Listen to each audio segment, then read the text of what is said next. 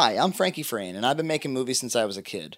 I've made 3 low-budget feature films of varying success, and I went to film school. Twice. For better or worse, I've developed a science for completing feature-length projects on Pocket Change, and it has a lot to do with the kinds of conversations you'll hear on this podcast with teachers, friends, and artists. You don't have to pay $40,000 a year for bad advice. This is Discount Film School.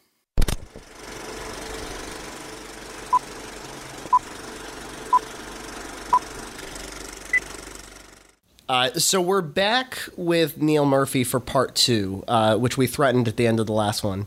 And this time around, we're going to try to be a little bit more advice-oriented. This is kind of the first of this series of Discount Film School episodes that really is kind of going to be a little schoolish, if we can, based on Neil's experience, because he, as we mentioned last time, submitted both his shorts, Breadwinner and Wrigley and King, to a number of festivals, and through both successes and failures, has learned all kinds of things he's going to do on the next one, and he's happy to share that information with you. Yeah. But we should establish, we were just talking before we rolled the mics, the difference between what you want to do and what you don't want to do, and that this is kind of geared towards Neil's goals, which how would you describe those? Yeah. Well, you know, I mean, like we were saying right before we started rolling, you know, my advice is primarily based towards what I wanted, which I don't think will be necessarily what everyone wanted. But what I always envisioned was that I was going to make short films, and I was going to send them to festivals, and see, now I'm going back because I have to think back to kind of the beginning of it all. I had very unrealistic expectations when I first started out. I thought that festivals were the kind of places where someone might see your short and be like, oh, that, you know, it's really interesting. And where distributors actually meet or money people. Or investors maybe looking to invest in new talent. Yeah. Granted, this is like 3.5. I started about 3.5 years ago submitting Breadwinner, and that didn't turn out to really be true at all. I mean, like, I haven't ever played it anywhere that is kind of really, really huge, but I played at some decent-sized places, and I've never really been. No one's ever been interested in like funding anything else I've done, or you know. I think most of the resources that we've probably read were like a lot of our kind of like indie film heroes are from like the 90s. Well, it was different. It was a different time. You understand? Yeah. I mean, 'cause it really was. I think though, because you hear about people making these short films, and I just think there was so much less competition. Right. Whereas like now with the digital age, I think all the film festivals are just flooded. Think about it this way. Where could you see weird, different, new, low-budget, independent shorts before YouTube and before the internet? The only place you were going to see them was at festivals. Yeah. So there's a really obvious place to go. And now, like, you can't get enough of them. You can't. You don't want to watch anymore. You're sick. Yeah. I mean, right. you're now it's just like, oh, whatever, you know. Yeah. And I mean that's. Yeah, I guess I don't know. I'm getting the feeling that no one really recruits anymore through festivals. I don't, you know. Well, and films were more expensive to make. So, I mean, the concept of making a feature under the circumstances I made a feature under were kind of like that concept didn't really exist. Like everybody goes back to Clerks as like that was the big cheap movie that was made, and that was still $28,000. It was that much? Just because of and that's like doing like long ass takes of 2 people in black and white, the cheapest film you can possibly buy. Yeah. It still cost that much because film was just that expensive for processing and printing, and so. The idea of making a short film as your calling card, I won't spend, if I'm going to have to invest myself, if I'm going to have to take my own pocket change and make a movie, why don't I keep it short, low budget, submit to festivals, the festival circuit will lead me to an investor, and then I'll get to make my feature-length movie. And that maybe was is that sort of along the lines you were thinking? That was along the lines I was thinking. It didn't turn out to be that way. It may still be that way, but I think... You need to play at the really big places, you need. And that's what you want to get into here, which is like the submission fees are so expensive. Why spend it on the ones that aren't going to do anything for you? But and this is where it gets complicated. Is that I don't know if I was starting out.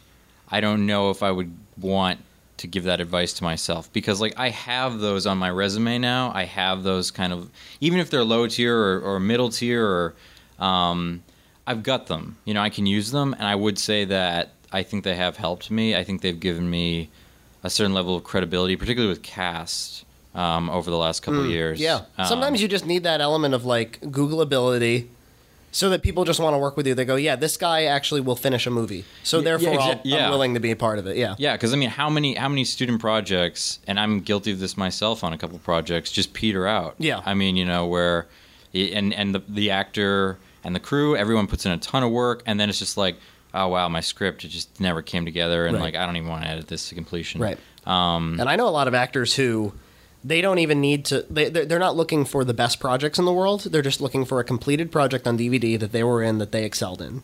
You know, that they did well in. They don't really care about the rest of it. But they're like, as long as you can finish it, get me a DVD, because I'm not a filmmaker, I'm an actor, then I'm happy.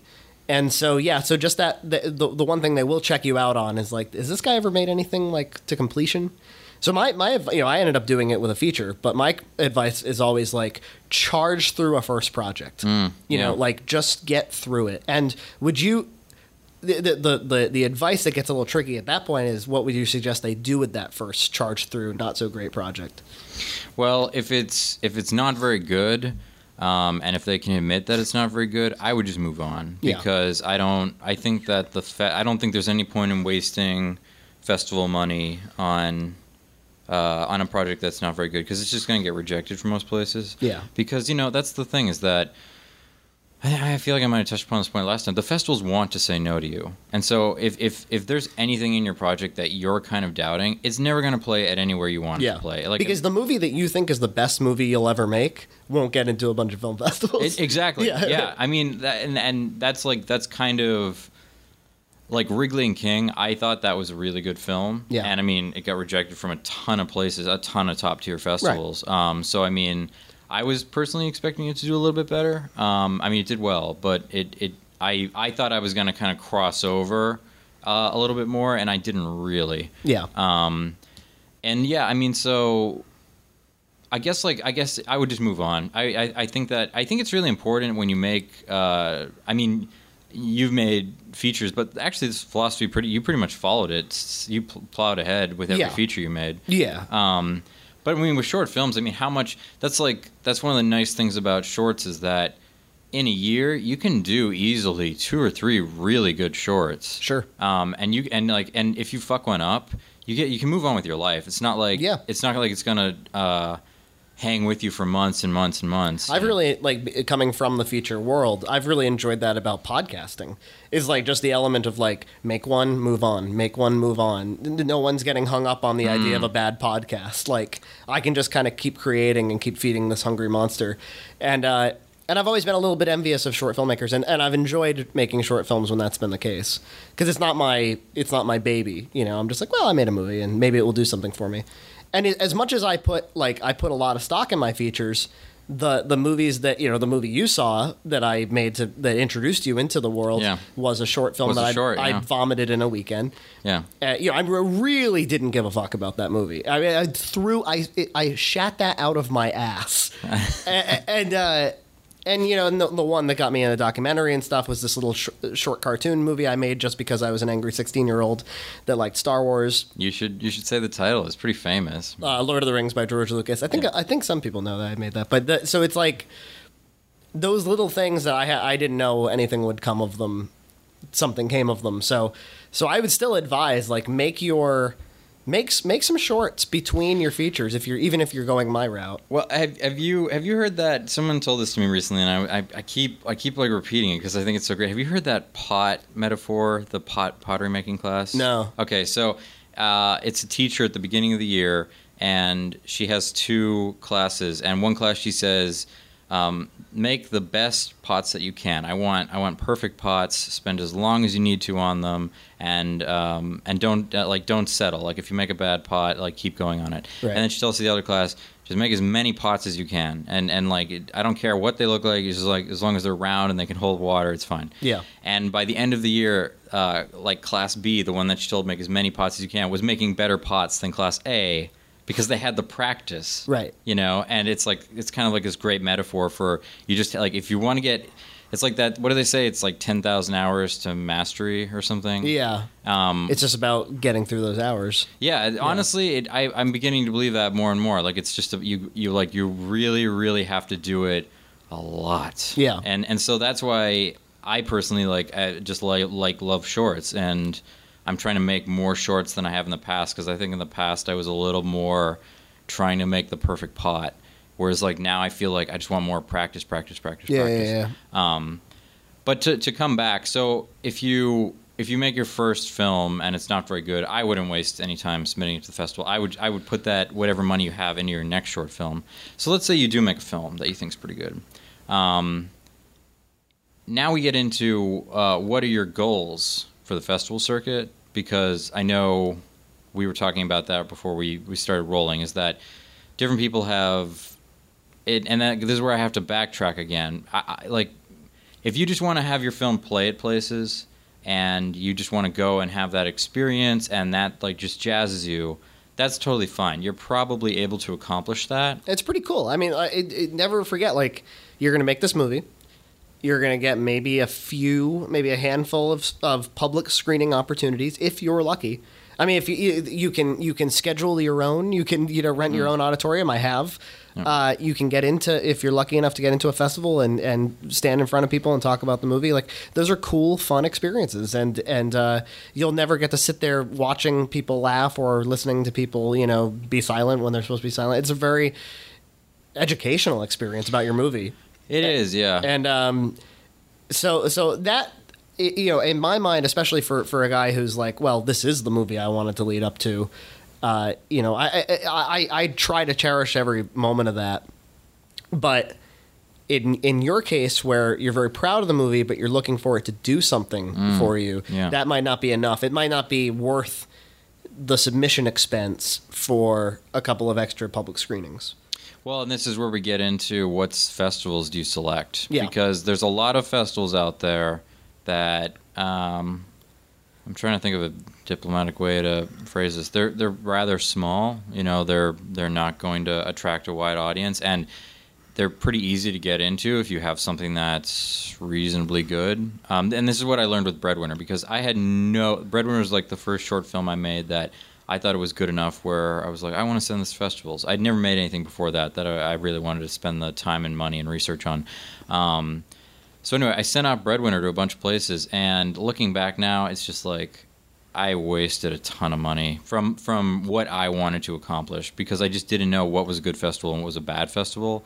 And some of the places that I got into, I found out later, were just like really, really small. Like there was probably like 3 people watching when your film was playing, or they don't exist anymore, which the festival just died out, which I don't think that's particularly beneficial for your resume, which is what I was always thinking about. Like I wouldn't want to have a festival on my like short film list that doesn't exist anymore, because I think it makes you look real. Like, it makes the film. This is like putting things in perspective. It makes the film look like, oh, it was only able to play at that level. Desperate for accolades, that it would still be listing a dead festival. Yeah. And it just makes you look kind of desperate. And this is like, I feel like I touched upon this last time. There's those festivals that are straight up scams. Yeah.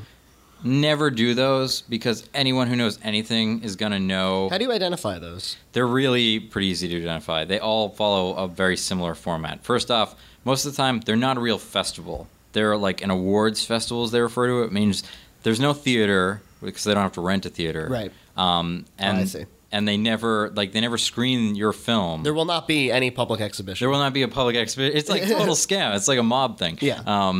And it's a front for a festival. Yeah, but they put themselves up, like they're on Without a Box. They seem just like a normal festival, so it can be hard for beginners to know that it's a total scam. But what happens is you pay the entry fee, and then you get an email. It's like, you've won an award, and it's like you've won the silver goldfish in short film, and you're like, oh, the silver goldfish, and so then they're like, yeah, and then you go to the website and you look, and there's like a gold goldfish and a bronze goldfish, and that was just in the short film like audience choice, and then there's like the director's choice, and like Right.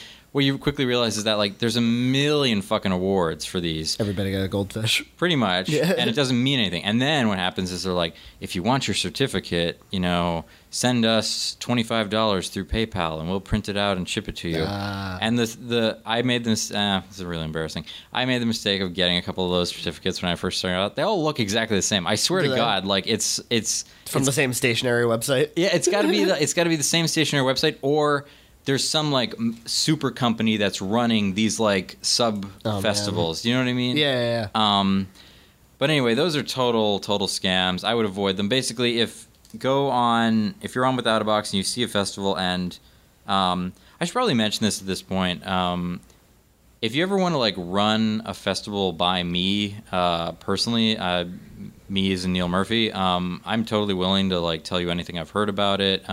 So if you have a Facebook or an email and you feel like sharing it, go ahead. Can I get my email? Yeah, Here? please. Okay. Yeah. My email is cmurphy@gm.slc.edu. And if you want to email me there, if anyone's listening to this ever has a question about a particular festival, I'll tell you anything I've heard. And that also builds into, I think I mentioned last time, there's the message boards on Without a Box, and the people there also keep pretty good tabs because, sometimes people will sort of identify festivals that are just selling out or going in a scammy direction or Yeah, good. stuff like that.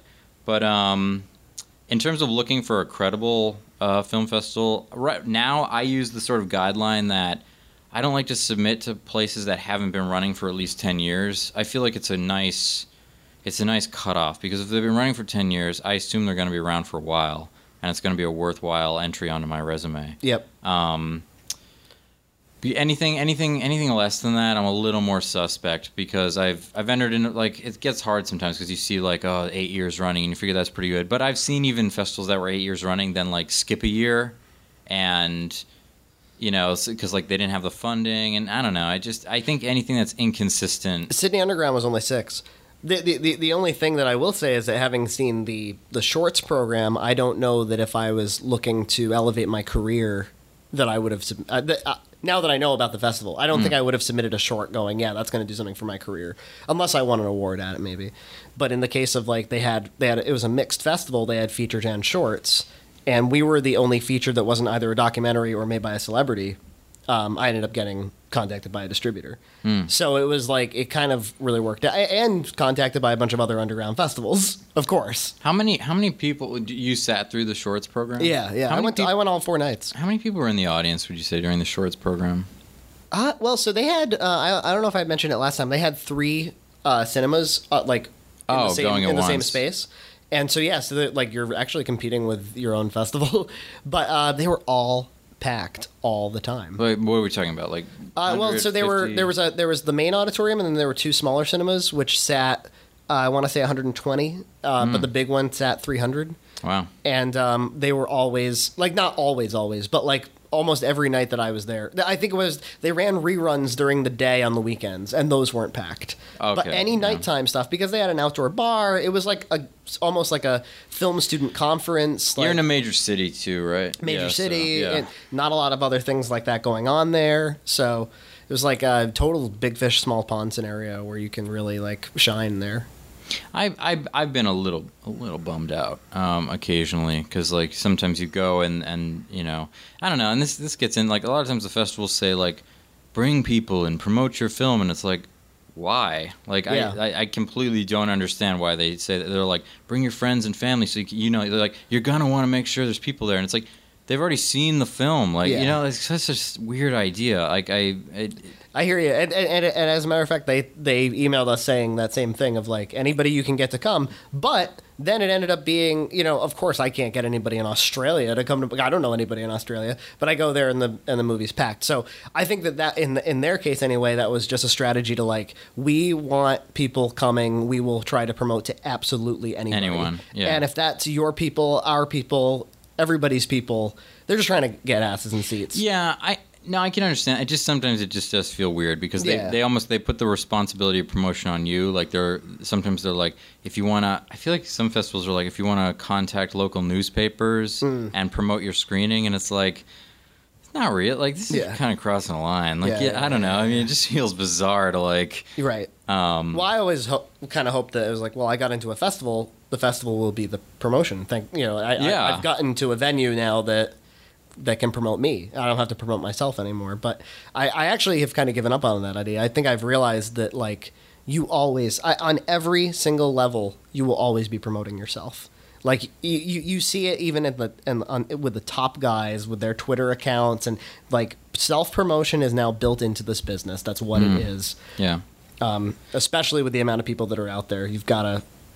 It's on you. But it becomes a question of what is productive self-promotion and what is self-promotion wanking. Yeah. Yeah, right. Because I feel like sometimes these festivals, you know, you hear about filmmakers who are like, I went and I put up posters for my film, and it's like all that work, and it's like, I don't think they did anything. You know, like what do they call those little cards? Oh, like leaflets and... Yeah, and like people hand those out, and it's like, go see my short film. Like, I don't know. I think your time is better spent doing some. I mean, if you're at Sundance, maybe, but like, not. I don't know if that makes any difference if you're at kind of like a mid-level festival. Yeah. So like when I started out with Breadwinner, you know, I sent it to a bunch of places. That just turned out to be a real waste of money. So I've sort of covered how you could maybe identify better festivals. The festivals that'll look better on your resume. People who are kind of in the know might say that's a good festival. You won't look super pathetic. You know, because I see that sometimes on IMDb. I mean, I'm not trying to be a dick or anything, but I see sometimes like other independent filmmakers, and they'll be like, they build it up like a lot in their bio. They're like, you know, where he was awarded the blah blah blah blah blah award at this festival, and I know that's like a tiny little festival. And I just feel like anyone of importance looking at that probably knows it too. Yeah. So it's almost worse than not saying anything. Honestly, yeah. And that's where we get back to. And actually, this is This is advice that was given to me. Is you like the festivals that your film gets into? It's kind of like a trend, like in the sense that if it gets into some small places, that might keep it from getting into bigger places, because all these festivals tend to be aware of each other, which is we can talk more about that later. But so if you get into some really really tiny festivals, you might be kind of limiting the range of your short film. It might be better to start at the top and then work your way down. Yeah. If you do want to go for the top. Yeah. If it turns out you don't screen at those, yeah. Yeah, because I think that, you know, I feel like the top tier festivals, they don't want to be playing work that was playing at like Uncle Bob's Farmland Film Festival. You should mention, a lot of festivals want to own the premiere.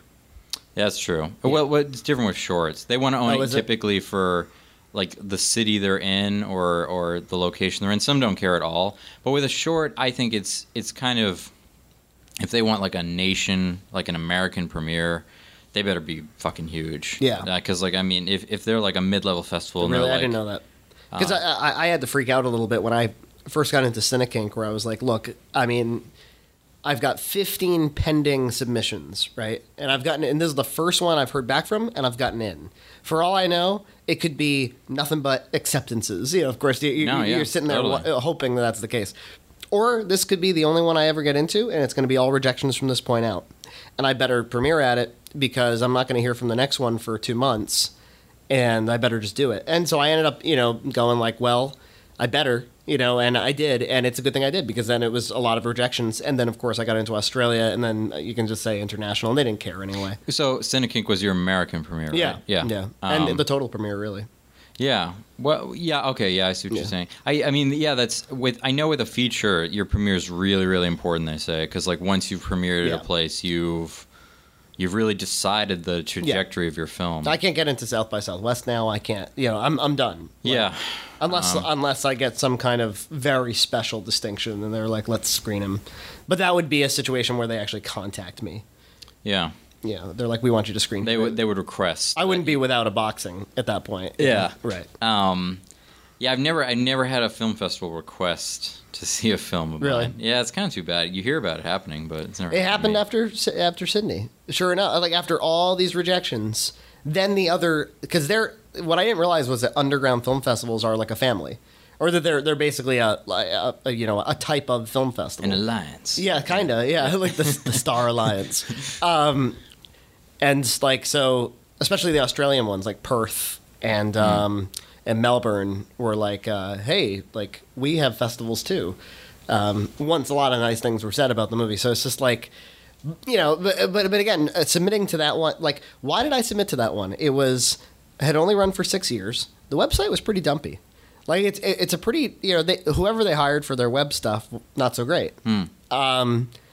And yet it was a really big festival that we did really well at, and like I so don't regret going overseas to go screen at it. So there are going to be these exceptions to the rules. These rules are not really like, these are just like, these are educated guesses. Yeah. I mean, like, it's trying to zero in on something that can't possibly be scientific. And it's always changing. I mean, because like you there's festivals that were considered great, and then like I said, a director will take over who has absolutely no taste, and suddenly everyone's like, that festival sucks. And, so I mean, it's a constant like shift. Like, they're organisms; they're not like establishments. And honestly, from where I stand, it's also a really kind of flash in the pan thing too. Like you get so much heat from being in one festival. You can use that heat to do something, and then it's kind of over. Or you can use the cumulative accolades of, like in your case, I think at this point you could probably sell yourself to an investor if you were to reach out to an investor on like, check out all these festivals I screened at, just quantity wise. Well, I mean, that kind of does get into my long-term goals because I've talked to you a little about this. Like, I'm planning to make a longer film for my thesis, and probably about 30. I hope to get it under 30 minutes, but I'm going to do a Kickstarter for that. And like, I felt I sort of had this in my head that if I had like a long list of festivals, that might add some legitimacy to my Kickstarter campaign. It will.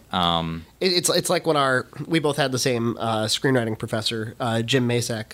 Yeah. Do we talk about his advice about like, what are you really trying to accomplish here? No, we didn't mention. Oh, we totally have to mention that. He he actually did this really nice thing where he gave everybody like $5 and was like, you have to make up the rest of the submission fee, which I think was only like 15. It was like 10. It was like 10. It was like another 5. He's really it was a cool guy. And he was like, I want you all to submit one of the screenplays that you wrote in this class to this Providence screenwriting. That's Ivy, right? Yeah, it was Ivy. That's okay. Right. And and he was like, so this is a screenwriting competition, right? So like, if you think that like film festivals are competitive, where somebody actually had to get off their ass and make a movie, someone had to get a camera. like somebody had to get a camera and some actors. Like, how competitive do you think screenwriting competitions are, where anybody with a laptop can write a screenplay? Like, there's a lot of submissions. Is my point. Yeah. Good and bad. Screenwriting also. I feel like amateur screenwriting it can be more of a fantasy than amateur filmmaking. Yeah. Because, like you said, you don't have to realize anything. It's kind of all you just seeing it in your head. So I feel like people can write a screenplay and be like, this is amazing. Whereas if you go and make a short film, you're gonna reality's gonna start coming in a little bit sooner. You have to start answering some harder questions. Yeah. Yeah. But he was like, should you place or should you get some kind of distinction? He's like, it's not going to make your career. It's not going to lead necessarily to an investor or lead to somebody who wants to produce that screenplay. But what it will do is it will distinguish you from someone who didn't get an award. Yeah. It separates you from the massive crowd to a slightly smaller crowd. It all just comes down to the laziness of the person looking at your resume. Exactly. Because everyone wants to have a decision made for them, and everyone wants to be able to justify their decision. So. One guy's got to read 5 screenplays, and only one of them has won an award. He's going to read that one. And not only that, but then if he selects that screenplay to pass on to his boss, and his boss, let's say it's between that and a screenplay with no awards, and his boss, he picks the one with no awards, and then his boss hates it. Right. Okay, then he has to defend it. Whereas if he picks the one that has the award and then his boss hates it, he's like, well, it won this award. Yeah. And then it's like, well, clearly. I was going off of somebody else's vouch. Yeah, exactly. Yeah. It's a voucher. That's right. That's it's a voucher. Yeah, yeah. It's basically saying this person is worth something. Yeah. That was a kind of a scary existential thought. This person's worth something. But So go out, kids, and be worth something. go earn yourself. But in terms of, I feel like one of the things that it's really good to, it's kind of good to get to know the festivals, and this leads into my help saving money tactics. It's really hard. I found it's kind of hard to save money early on. You kind of have to get started with just like paying the entry fees. But once you get going, it does get easier. So, okay, first off, you've never submitted anywhere, and you've picked up a list of festivals. If I'm assuming some of the people listening to this will be students, if you're a student, always ask for a fee waiver. Always. It never hurts to ask. Just email them at their like generic email and just ask. Now, some festivals, a lot of them will just say no, because they say it's not fair, or some of them will have a discounted student fee that's like $5 less. Yeah, and that so, might not have been listed on Without a Box.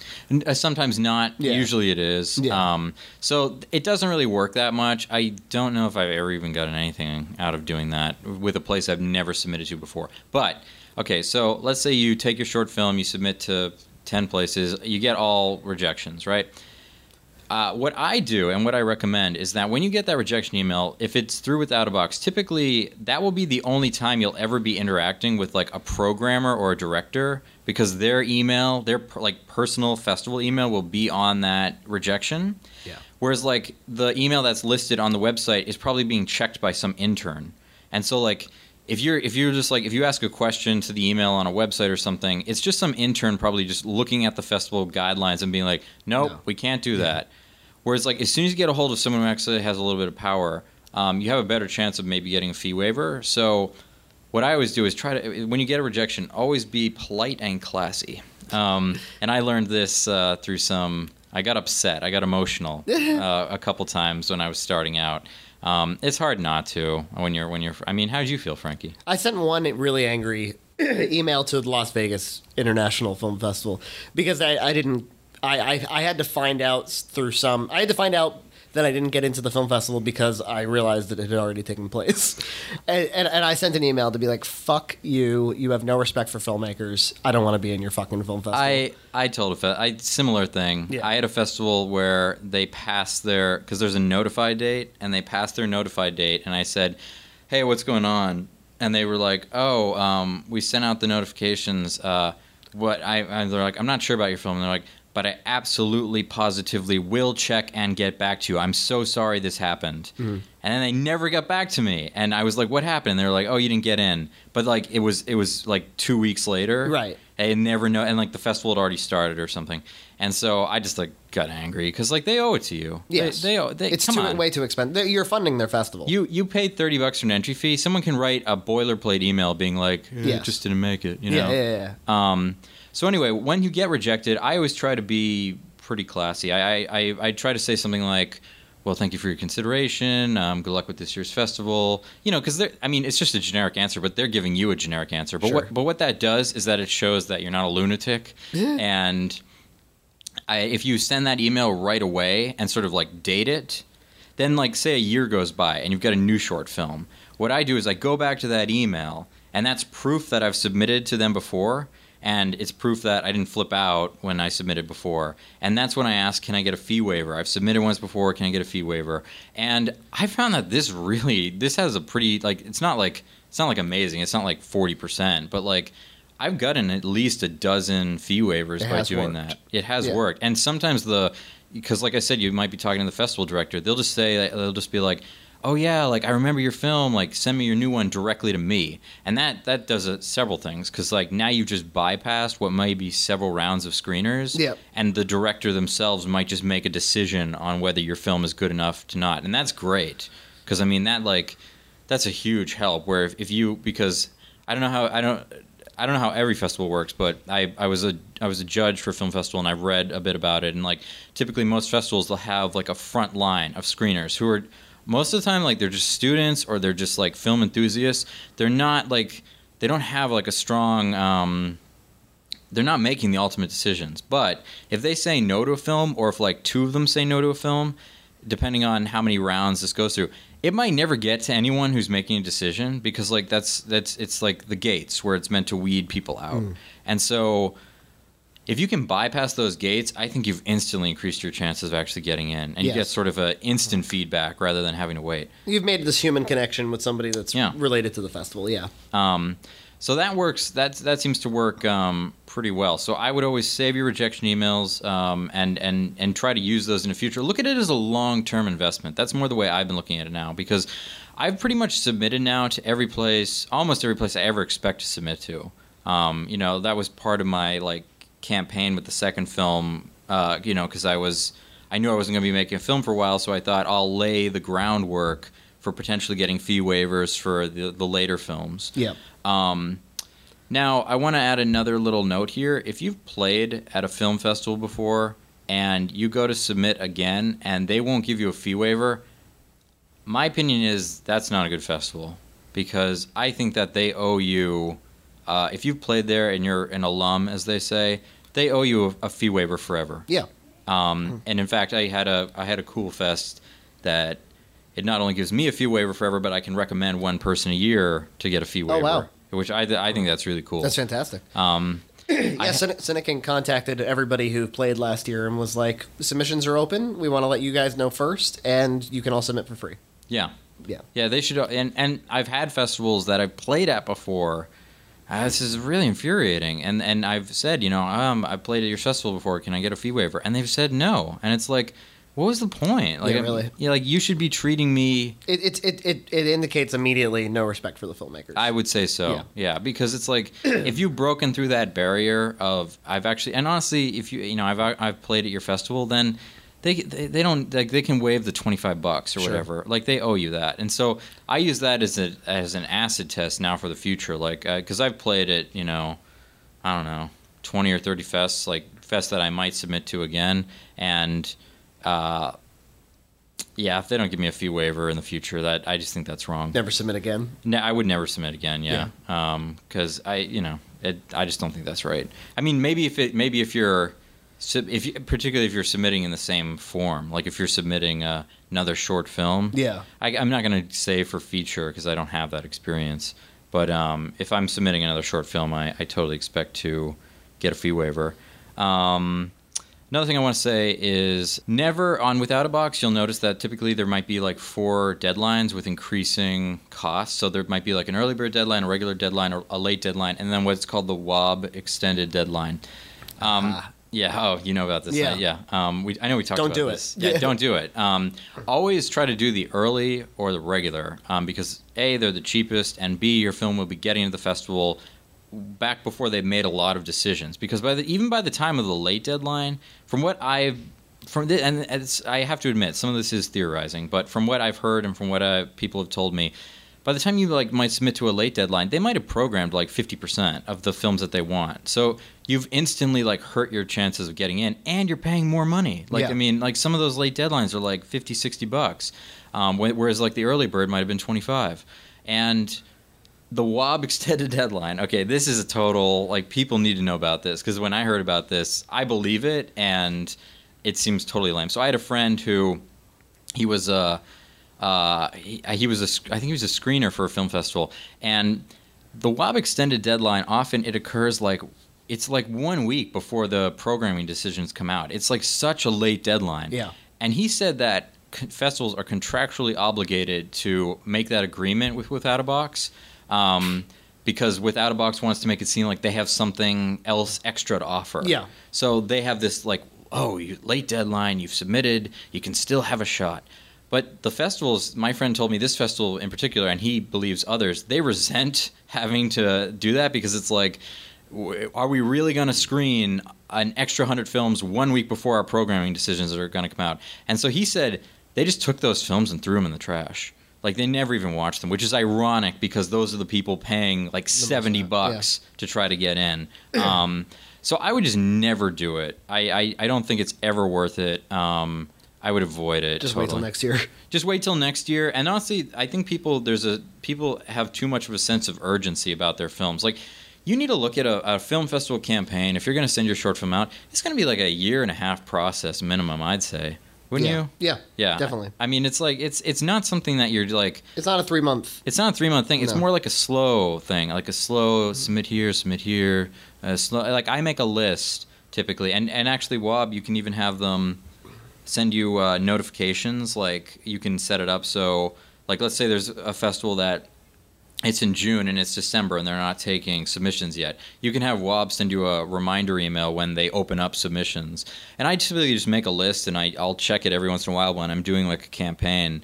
And I'll be like, oh, this early bird is coming up. And then I'll just go on and I'll submit that. But it's a very like, I would just recommend if you miss a festival that you really want to play at, wait until next year. I'll advise the feature people, though, that if the end game is distribution, you really got to watch out for your IMDb year date. Yeah. Because distributors don't like to distribute movies that aren't this year. Interesting. That's on IMDb. Yeah. So here's how this plays out.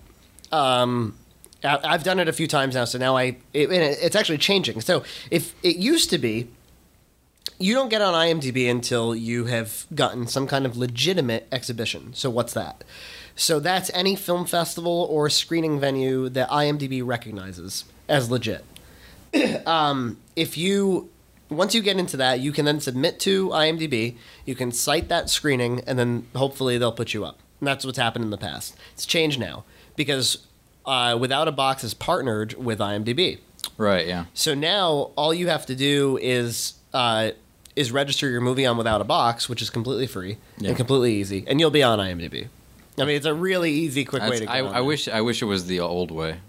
From there, of course, you can spend your $35 to have a poster on it and whatnot, and all that good stuff. You can submit a trailer for free, but that's when your movie's going to get stamped with a year date. Here's the good news: that it'll have in brackets completed at that point, but it'll still be this unscreened movie.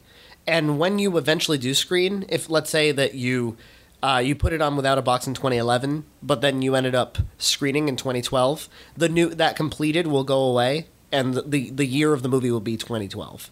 It'll be when it first screened. So then you have that year to get distributed, as far as I'm concerned, because once it becomes 2013, a lot of distributors are going to turn the other way. I honestly So I know what you're saying. Like, some festivals will I feel like they'll, your film's from 2010, or Festivals don't care as much. Well, I have encountered some Really? that seem to. Like, they say, like, your film must have been completed within whatever, like, last 12 months or whatever the year date is. My advice is just lie. Yeah. Because that's the problem with IMDb. Is that IMDb is the fact about the movie. Oh, I see what you're saying. It stamps it. Right.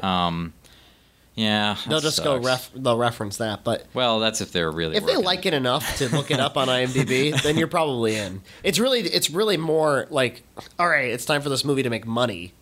Yeah. It's time to sell this to people. It's got to be a movie that came out this year.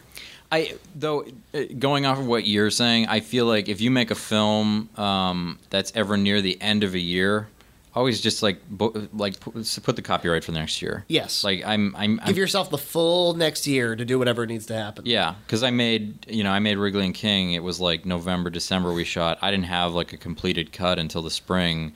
And like every I always just put the copyright as technically it was shot in 2010, but always just 2011 I put. Definitely. And you could even go farther if you want, because don't ever put the copyright when the film was shot. Put it when you have your completed cut and you actually want to start submitting. So even if you have a film from 3 years ago, 2009, let's say, put 2012.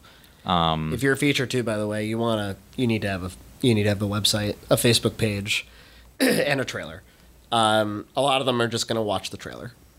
Really? Yeah. Oh, yeah. That's kind of like the unofficial rejection when the guy says he says he doesn't watch every film, but then I've heard with a lot of features they'll only watch the first 10 minutes. Yeah, or 15. They'll keep watching if they like it. If it's good, but if, I thought Stefan was saying that he'll give it the first 15, and he thinks that's really very, very generous. Yeah, it probably is. Giving you a full 50. If you can't hold me in 15 minutes, my audience isn't going to stay. So that's kind of his thing. Yeah, with shorts, I mean, if it's under 10 minutes, just watch the whole thing, right? Sure. Yeah, I mean, but they probably don't. There's probably a lot that, if it's just like 2 or 3 minutes in and then it has like terrible sound or something, they're just like, yeah, whatever. Right. Yeah, I mean, so I basically, like, I think you should start to, because another thing towards improving your festival results, and this was a trick taught to me by an older friend who has had more success on the festival circuit than myself. If, like, let's say you submit, okay, so you're starting a pretty big festival run, you're going to submit to like 30 fests. And, you know, you start getting, because some of them, you know, if you submit with the early bird, you might not hear for 8 or 9 months. Okay, so in that interim, you've gotten into 10 festivals. You've gotten into 1/3 of what you submitted to. Maybe there were some rejections along the way, but what you want to do is you want to email the festival and give them an update about where your film has played, because kind of going off what we were saying, you never know what the process is, their like judging process. Your film might just have been overlooked, or it might have been watched by someone who was like exhausted after watching 20 shorts that night. So it could have been like ruled out kind of unfairly. Whereas if you can send them a list and say, hey, it's played at these 10 festivals, flag it. Basically, I think if they've rejected it, I think they might take another look. And I found that I did that with Wrigley and King, and I found that I feel like I don't have like, I never crunched the numbers, you know, but like Moneyball or something. But I feel like it improved my acceptances at subsequent film festivals. And again, that's going back to the exact same thing that Jim was saying. It's having someone make a decision for you, because like festivals are. They all, like, a lot of the smaller fests, just they'll program what the bigger fests program, which is another reason to kind of start at the top, as we were saying. Yeah. Is they'll send a programmer, you know, like they'll send a programmer to Sundance, and if they see a great short at Sundance, then they'll invite them to their festival. Of course. Yeah, you say of course, but when I learned that, I was kind of bummed out. Because it makes it so that it's like a popularity contest rather than, because I would think a festival would have its own like unique voice. You think of a film festival as being less capitalistic than that, but it's exactly as capitalistic as that, and some of them, you know, unfairly, but some of them to survive, you know.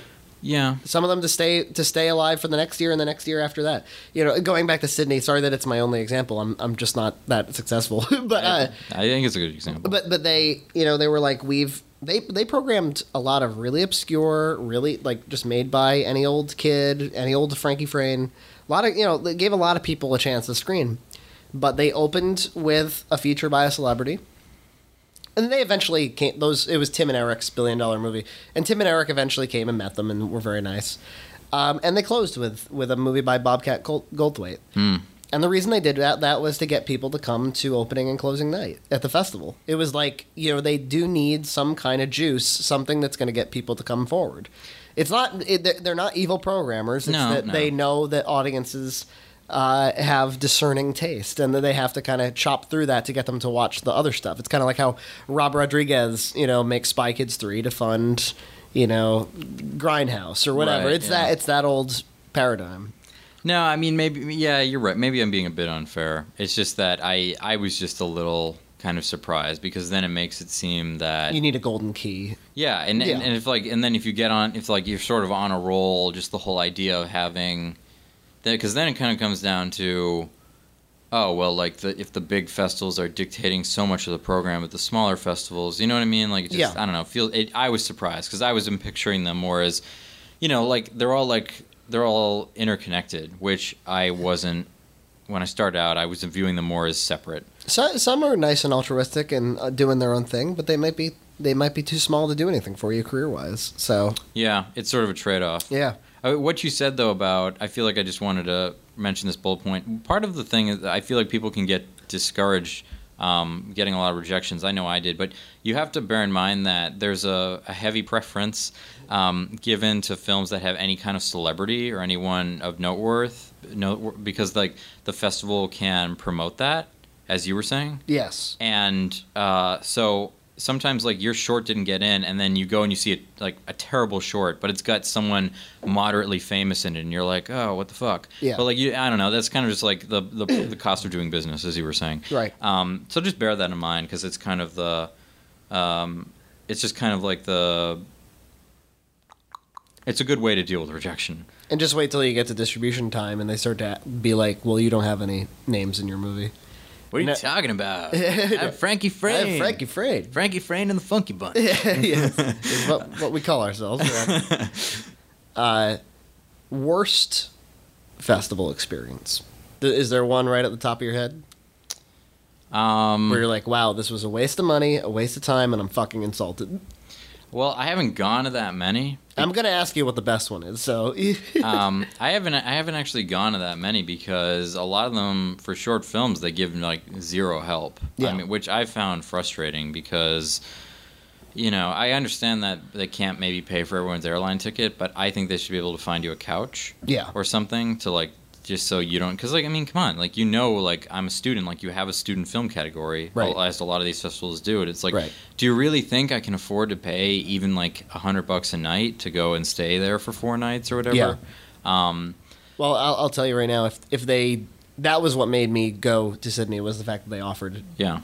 If they offer you a place to stay, or they offer you any kind of little thing, they're probably pretty legit. Yeah. I was going to go to Sedona. They were going to give me a week in a hotel. Wow. And I had to pay for airfare, but I thought that was awesome. Yeah. I couldn't end up going because I was sick, but right. And I was there was another festival which is pretty cool. Actually the one that lets me submit for free and lets me recommend Southside Film Festival. Oh yeah. And they put me up at Lehigh University in the dorm for like, I don't know, 4 or 5 days, and that was like really cool. And that's like, I don't know, I feel like that's what the festival experience should be. It's kind of lamer when you like have to go. You have to in order to go, you have to like justify spending like $1,000, because then it's like, wouldn't that $1,000 just be better spent on your next film? Right. It's like for some shorts, that's like double the budget, triple, quadruple the budget of the movie. Yeah, I mean, total. And so like it gets into like, I feel like sometimes you just have to kind of do the math and just kind of know when it's not a good investment. Okay, well there were 2 or 3 festivals in particular that, when they rejected me, for some reason they decided that they had to tell me that it was because of the morals of my film, which I thought was kind of uncalled for, because usually you just get like a standard rejection, there wasn't room for it or whatever, but these, like, they felt like they had to go out of their way to make sure I knew why. And I was just like, that should not be a criteria. How did they phrase it? Like one of them was like, one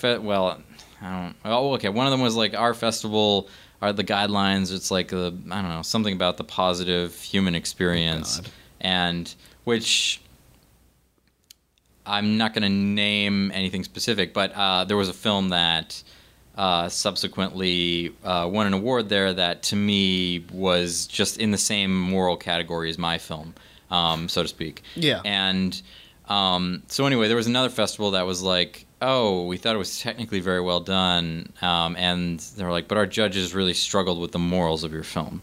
And to me, I responded, and I was just like, why is that a criteria? Like, really? Like, I mean, are you, like, there's so many films where the more, like, what does it even mean? Like, because, like, can a narrative, like, characters in it have morals? Sure. But then, like, that do the characters in it dictate the entire narrative? Right. Like, I mean, it gets... I don't know. It was such a weird thing that happened to me, and it kind of for instance, my movie has, I think is really pro-gay, but it has homophobia in it. Does that mean that? Like, I could see, we use like the word fag a few times, and like I can see somebody being like, no, this is a homophobic film. Just that misunderstanding it. I think, as you know, I'm going through that now, because I mean, I'm doing a film that has some homophobia in it, and it's like. It's a struggle, because you are sort of, you don't want to offend people, but the joke is these guys are idiots.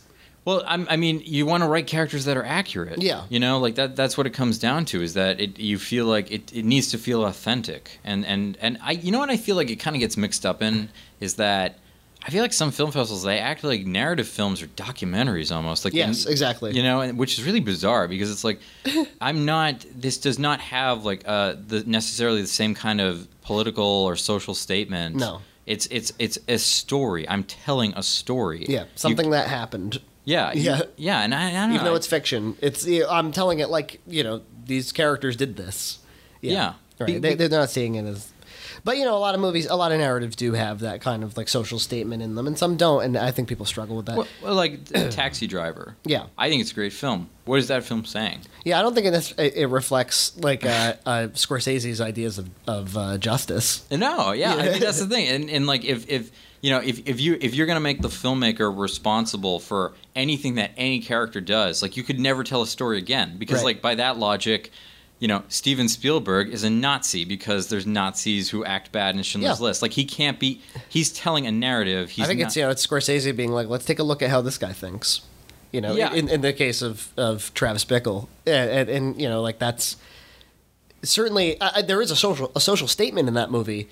It's just not really... It's ambiguous, It's like, let's just look at the character and think about him. It's a slice of life, like, Yeah. without judgment, Right. On that, and that's like, I feel like that's more. I mean, I know some people would very very much disagree with me, but I feel like that's more the purpose of narrative. Is it's sort of it's an honest portrayal without a lot of judgment Yeah. on the characters on the Maybe story. introduce you to some people you wouldn't talk to normally, and for people who just might not see. Yeah. I mean, but. So, best festival experience? Do you ever have any ones where you're like, wow, that was just really fun? Well, like I said, I haven't been able to go a lot. Yeah. But you went to L.A., to Emerson's. that was a great experience. Yeah. I can't. The one thing though is I can't count that as like a. I can't count that as a festival, like, because only Emerson students can submit there. So it's not like I recommend. Yeah. Give people advice. But that was an awesome experience. Emerson would like put me up and paid for my airfare, so that was just Good great. Screening, too? Yeah, it was a great screening. It was probably I think it was probably the most packed screenings my film had. There was a full auditorium. It was really awesome. Yeah. Um, All right. Well, that's the festival podcast. My final bit of advice would be to get a real job on top of whatever else you're doing because the shit gets expensive and there's only so many Kickstarters you can start. yeah, no, it's good it's good to build festival costs into your Kickstarter if you can. Yeah. That's what I've heard anyway. Don't forget to budget for the fact that the costs don't end after the film has been cut. Yeah. All right. Thanks, Neil. Thank you for having me, Frankie. Bye.